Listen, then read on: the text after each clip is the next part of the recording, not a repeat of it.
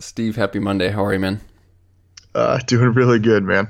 Had a good weekend with the family, hung out and did some yard work, some more of that stuff. Heading out camping here tonight. Yeah. My daughter and I went out scouting for camping spots yesterday. It was kind of fun. We had a blast. We Which is funny that you have to do that, but yeah. yeah. Um, there's so many people, which is great for them. They're up in the mountains, getting out of town. It's like no one's catching coronavirus up camping. But it was fun, like driving in the car with my daughter.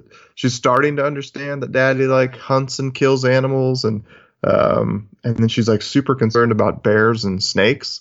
Mm, Uh, and she's always like, "Are there bears in these mountains? Are these snakes in these mountains?" yeah. And then it was hilarious because she was like, "What color are the bears, Daddy?" And I'm like, "Well, it could be black or brown or blonde or cinnamon." And she's like, "I think there's pink bears." And she's like, "The pink bears are really, really big, and you can't shoot the pink bears, Daddy, because the pink bears eat the big snakes." Oh, nice. She's got to figure it out, man. She's got it figured out, man. Yeah. She was, and the pink bears are friendly. You can't shoot them; they eat the big snakes. That's because So they're Care it was Bears, awesome. right? Aren't the Care Yeah, Bears pink? Something exactly. like that. Yep. And they have It rainbows was on so their much fun. belly. Yeah.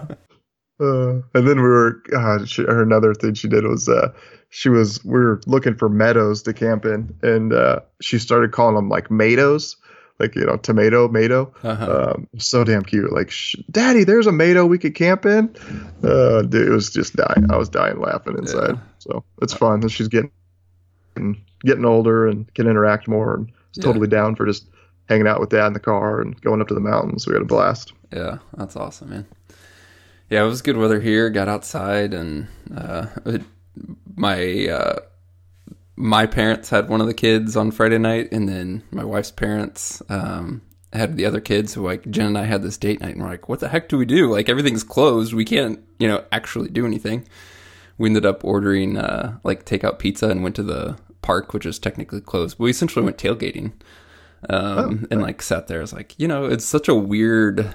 Like you wouldn't just normally think of doing that if you have a night free, but it's actually gorgeous weather, like random thing to do, sit there and eat pizza on the tailgate and hang out. And it was just like one of those reminders of this.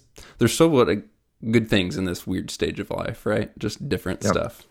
Yep. Absolutely. Yeah. Things are slow down. Appreciate the small things. My wife and I have talked about that a bunch. Just yeah. All right. Tough to say that though when there's other people going through truly hard times. That Yeah. standing in food line or something like that. But hmm yeah.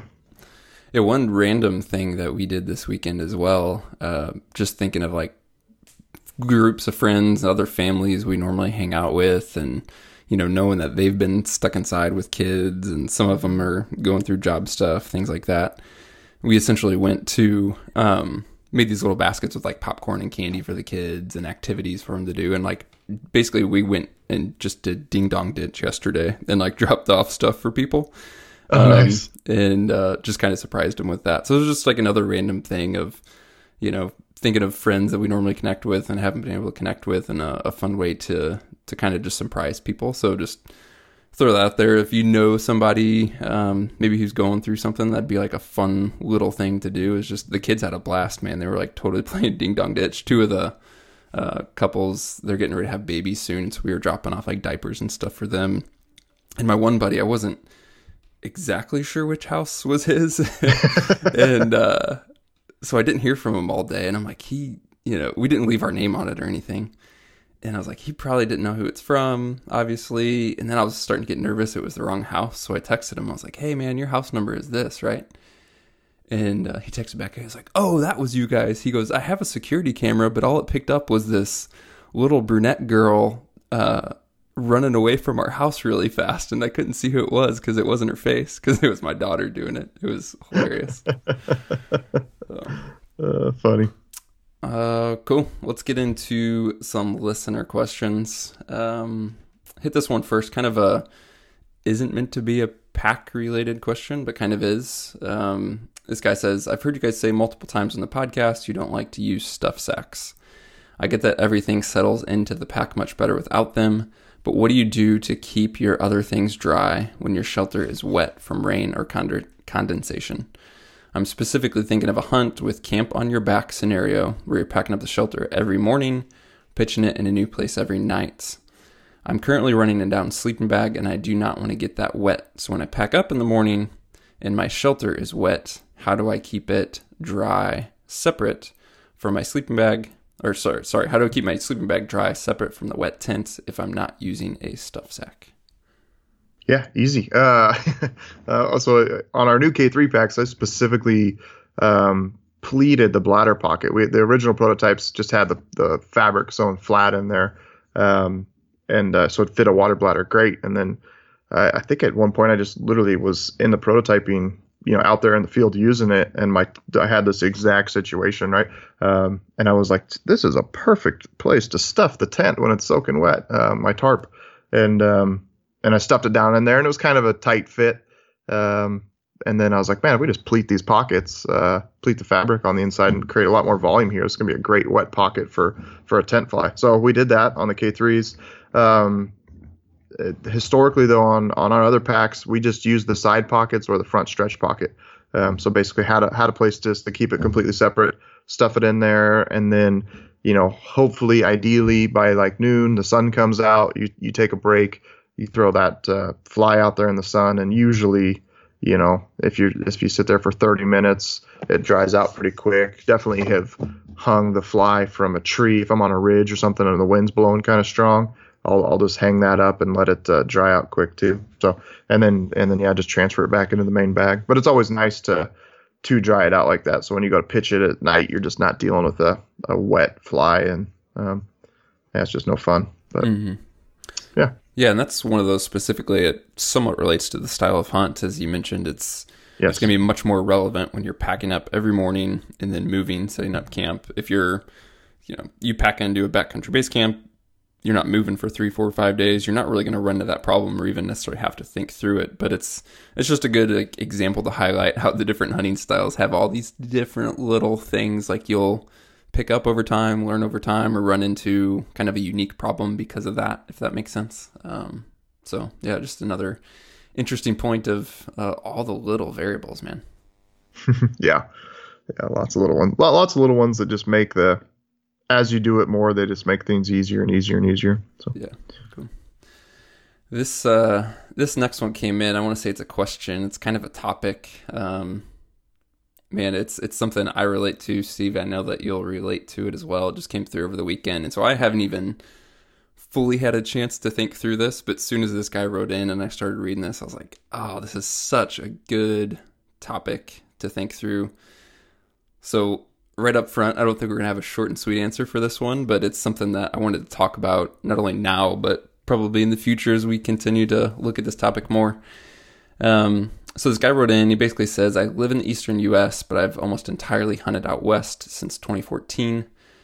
I had a kid last year. Before then, it was easy to get out for one big hunting trip every year, as well as a couple of longer weekends. But now with a kid, I'm pretty well limited to my one trip a year. When I first started going out west, it was for antelope, mule deer, and whitetails, and fill in the freezer was no problem. But I've since focused more and more on elk, and I'm finding myself in a meat crisis. My question is, how do you balance hunting for meat with hunting for adventure? I know the two aren't exclusive and often go hand in hand, but so far in the years I've dedicated my week out west to hunting elk, I haven't been successful, and that's put me in a tight spot to fill the freezer with deer hunting at home. Again, he's out east, so probably whitetail hunting there. He says, I know the obvious answer is to be more successful hunting elk, but in general, how do you manage low success rate hunts with shorter time to hunt? I'm struggling. Do I pursue more success in terms of filling the freezer on easier hunts, or do I continue to pursue more adventure by hunting new places, new species, and maybe hunting in a way that isn't as quote-unquote successful? So, love the topic. I 100% relate to it. Yeah, for so many reasons. What are your first thoughts, takeaways from that, Steve? Yeah, he went a little different direction than I was expecting. Because to me, the answer was like, I love hunting. For me has become way more about the adventure, the place, than it is specifically the animal, right? Or the size of the antlers. I just really don't, that isn't what gets me excited.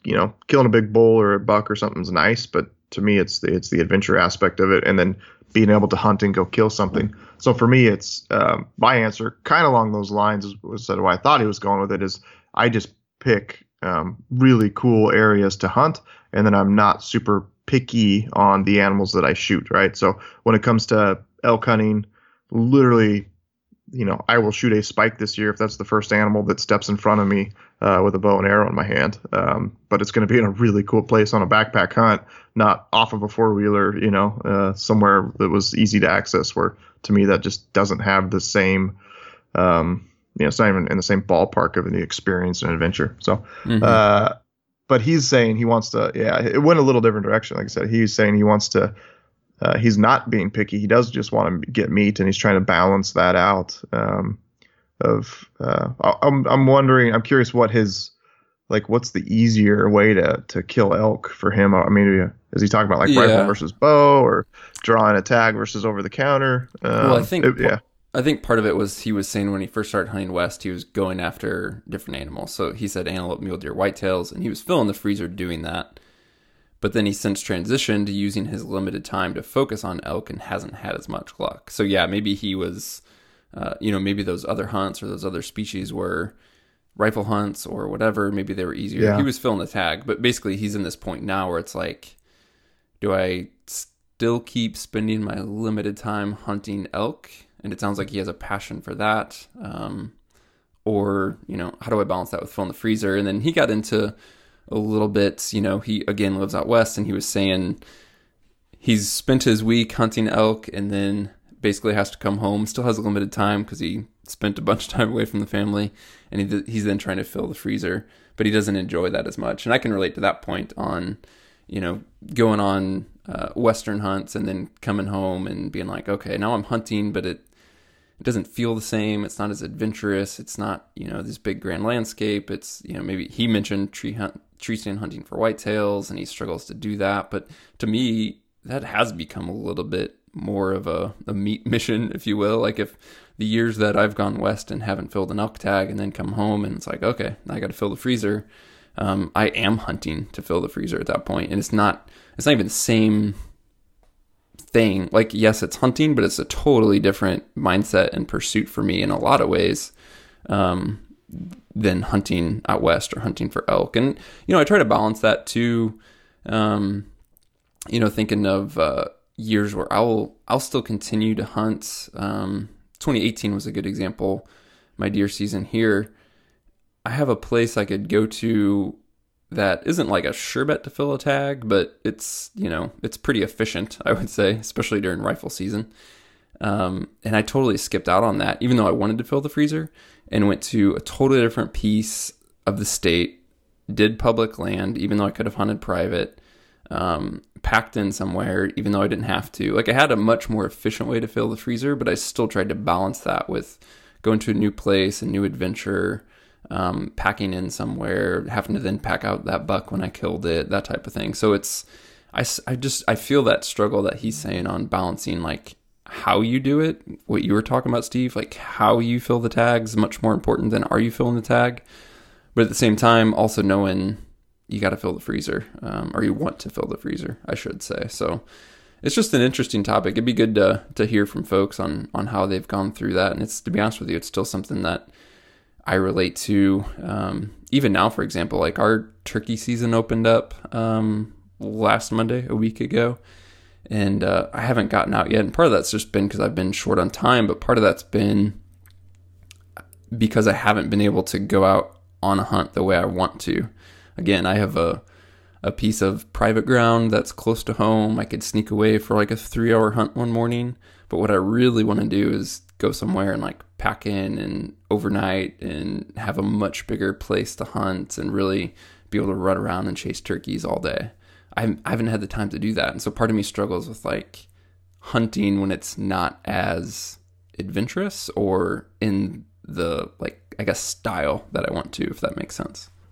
Yeah, I definitely make conscious decisions. I think we've talked about this in the past on what I want the hunt to be beforehand. Um, so again, like if you were going out just to shoot the turkey and get turkey meat in the freezer, that's a whole different hunt than wanting to go out and have a really fun backpacking overnight experience. And I just think it's important to decide the type of hunt you want and then set your expectations for that. So for this guy, it sounds like, yeah, I mean, he does just need to decide. The one answer is like he just needs to kind of keep. I would just dig your heels in and he needs to become a better elk hunter, find better country and get more experience. And in the short term, there might be the pain of not having as much meat in the freezer, but in the long term, if he gets it figured out in 2 to 3 years from now, he's starting to be, successful, or at least he comes out and kills an elk every other year. That one elk's, the equivalent to 4 or 5 deer in the freezer. So it kind of stacks up and you're getting a lot of meat out of that one animal. So I guess that'd be kind of my answer to him is it's, maybe, I'd have a plan to like get your deer meat at home as your backup. Right. And when you come out west here, focus on having a really great fun time and a great adventure, and just understand that, I don't know what, somewhere between 10 and 20% are harvest statistics, success rate, harvest success rate, harvest statistics, and somewhere in there, that you got to have that realistic expectation of you're not going to kill an elk every year. So focus on having a good time and a great adventure, and then over time, he'll become a better hunter and start being more successful. Mm-hmm. Yeah, I think it made me think this whole balance of do you want higher adventure or higher success? I think that's one of the reasons why Kodiak was so amazing. And we kind of mentioned that, especially for guys who are newer and want the experience of hunting the mountains, yet at the same time, like have a very target rich opportunity, is Kodiak was both high adventure and high success. It was like perfect pair of the two. You don't have to pick one or the other. It is both, but obviously that's not realistic for most guys to hunt every year, or that's something most guys are gonna have to save for a few years, that type of thing. But when this question came through and thinking of Kodiak, it's like that's one of the reasons that was amazing. It was just 100% both high adventure and high success. Yeah, that was fun. Yeah, it's an interesting topic, man. It's in the end, I would think through.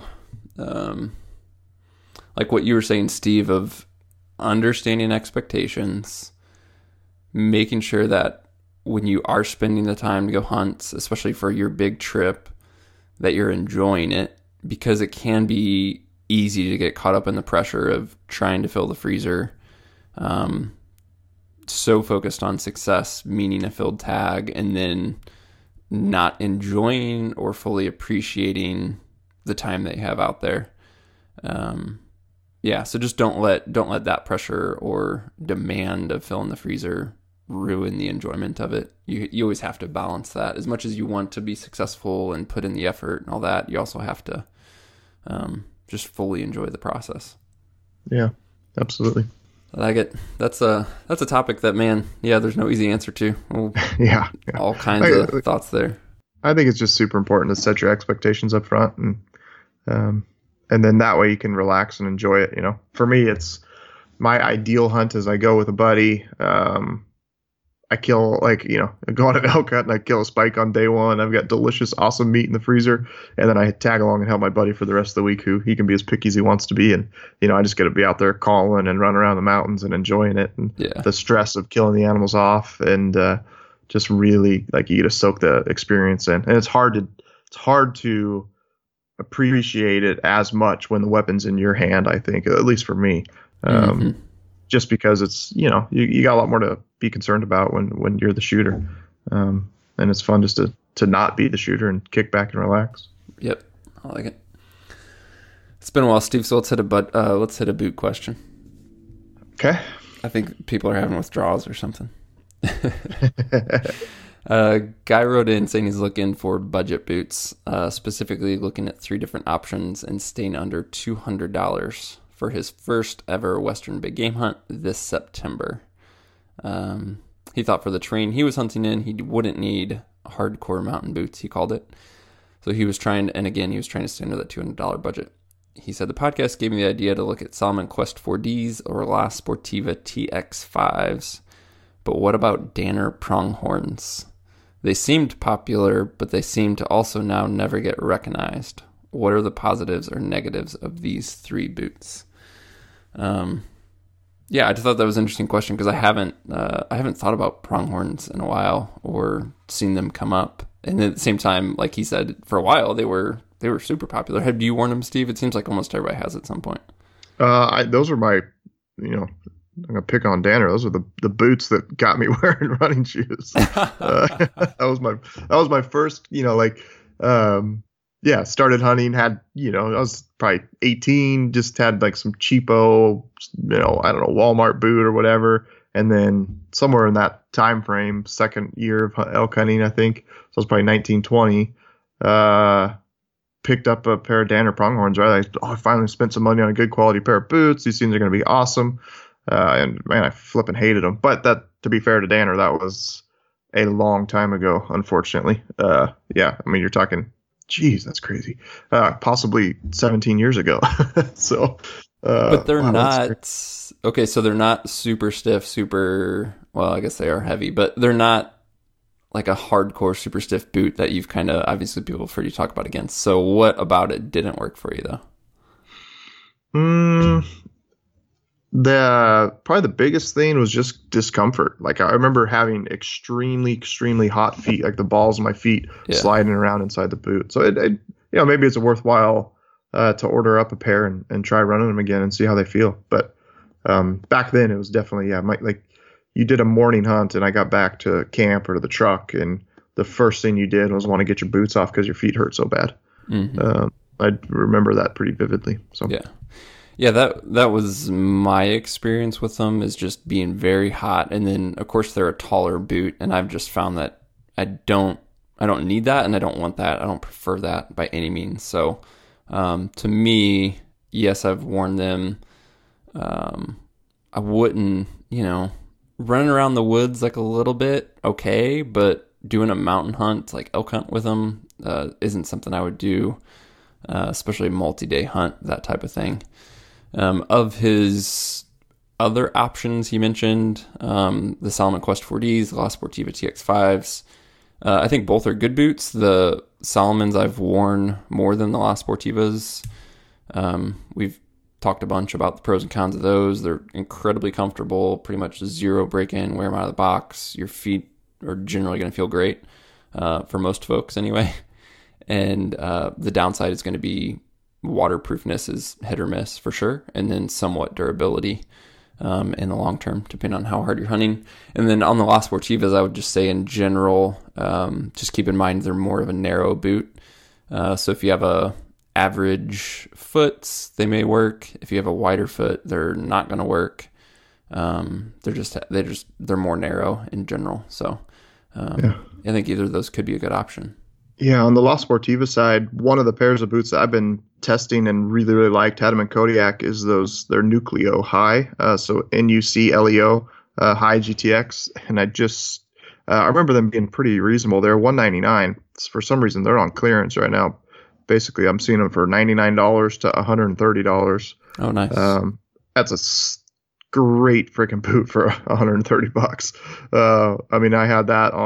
I had that in Kodiak and wore it on some other really wet hunts. They're absolutely never had any leaking. Feet stayed dry the entire time. Got a good solid tread pattern. I can't speak to like uber long-term use durability, but they've got quite a few miles on them already and they're holding up great. And tread's good. Man, that's a great boot. I would, if anyone's out there looking for a steal on a boot, that's a good one to check out. Yeah, and I wore those when we were in Kodiak. I'd say all the same, though.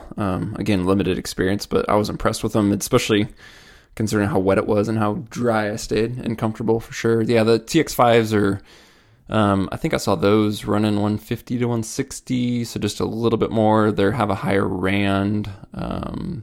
They look a little more built for sure, but again, not something super heavy. So, good options though, man. I would, again, like to make a recommendation, I would go with one of the two you mentioned or the Nucleos that you just mentioned, Steve. And ideally just try and order them from a place where you can get them, try them, and return them if they don't work. But for budget boots, 2 good options. Let's see. Random gear question, Steve. Guy wrote in and says, I was wondering what color Piranha Stretch Zion pants you recommend for Western hunting. Oh, yeah. If you listen to the podcast at all, I could care less really about camouflage. But I do think it's important to wear just natural colors. And the mud is the color that Piranha has. It's just a really, really good tannish brown, blends in everywhere. Reminds me a lot. It's on the brown spectrum. Reminds me a lot of our the Solution Dyed Ranger green Cordura we use in the pack. Like it is green, but it's kind of brown and gray depending on where you like what you set it on, a rock or dirt or pine needles. It's just a good solid color, blends in well with just about everything. So mud would be the color of choice. Well, guys, thanks for tuning in. We will be off tomorrow for a TSS and then have a full episode on Wednesday, but we'll have more TSS episodes coming later this week. So if you have any questions, topics you want us to hit, as always, just send us an email to podcast@exomountaingear.com, and we'll talk to you soon.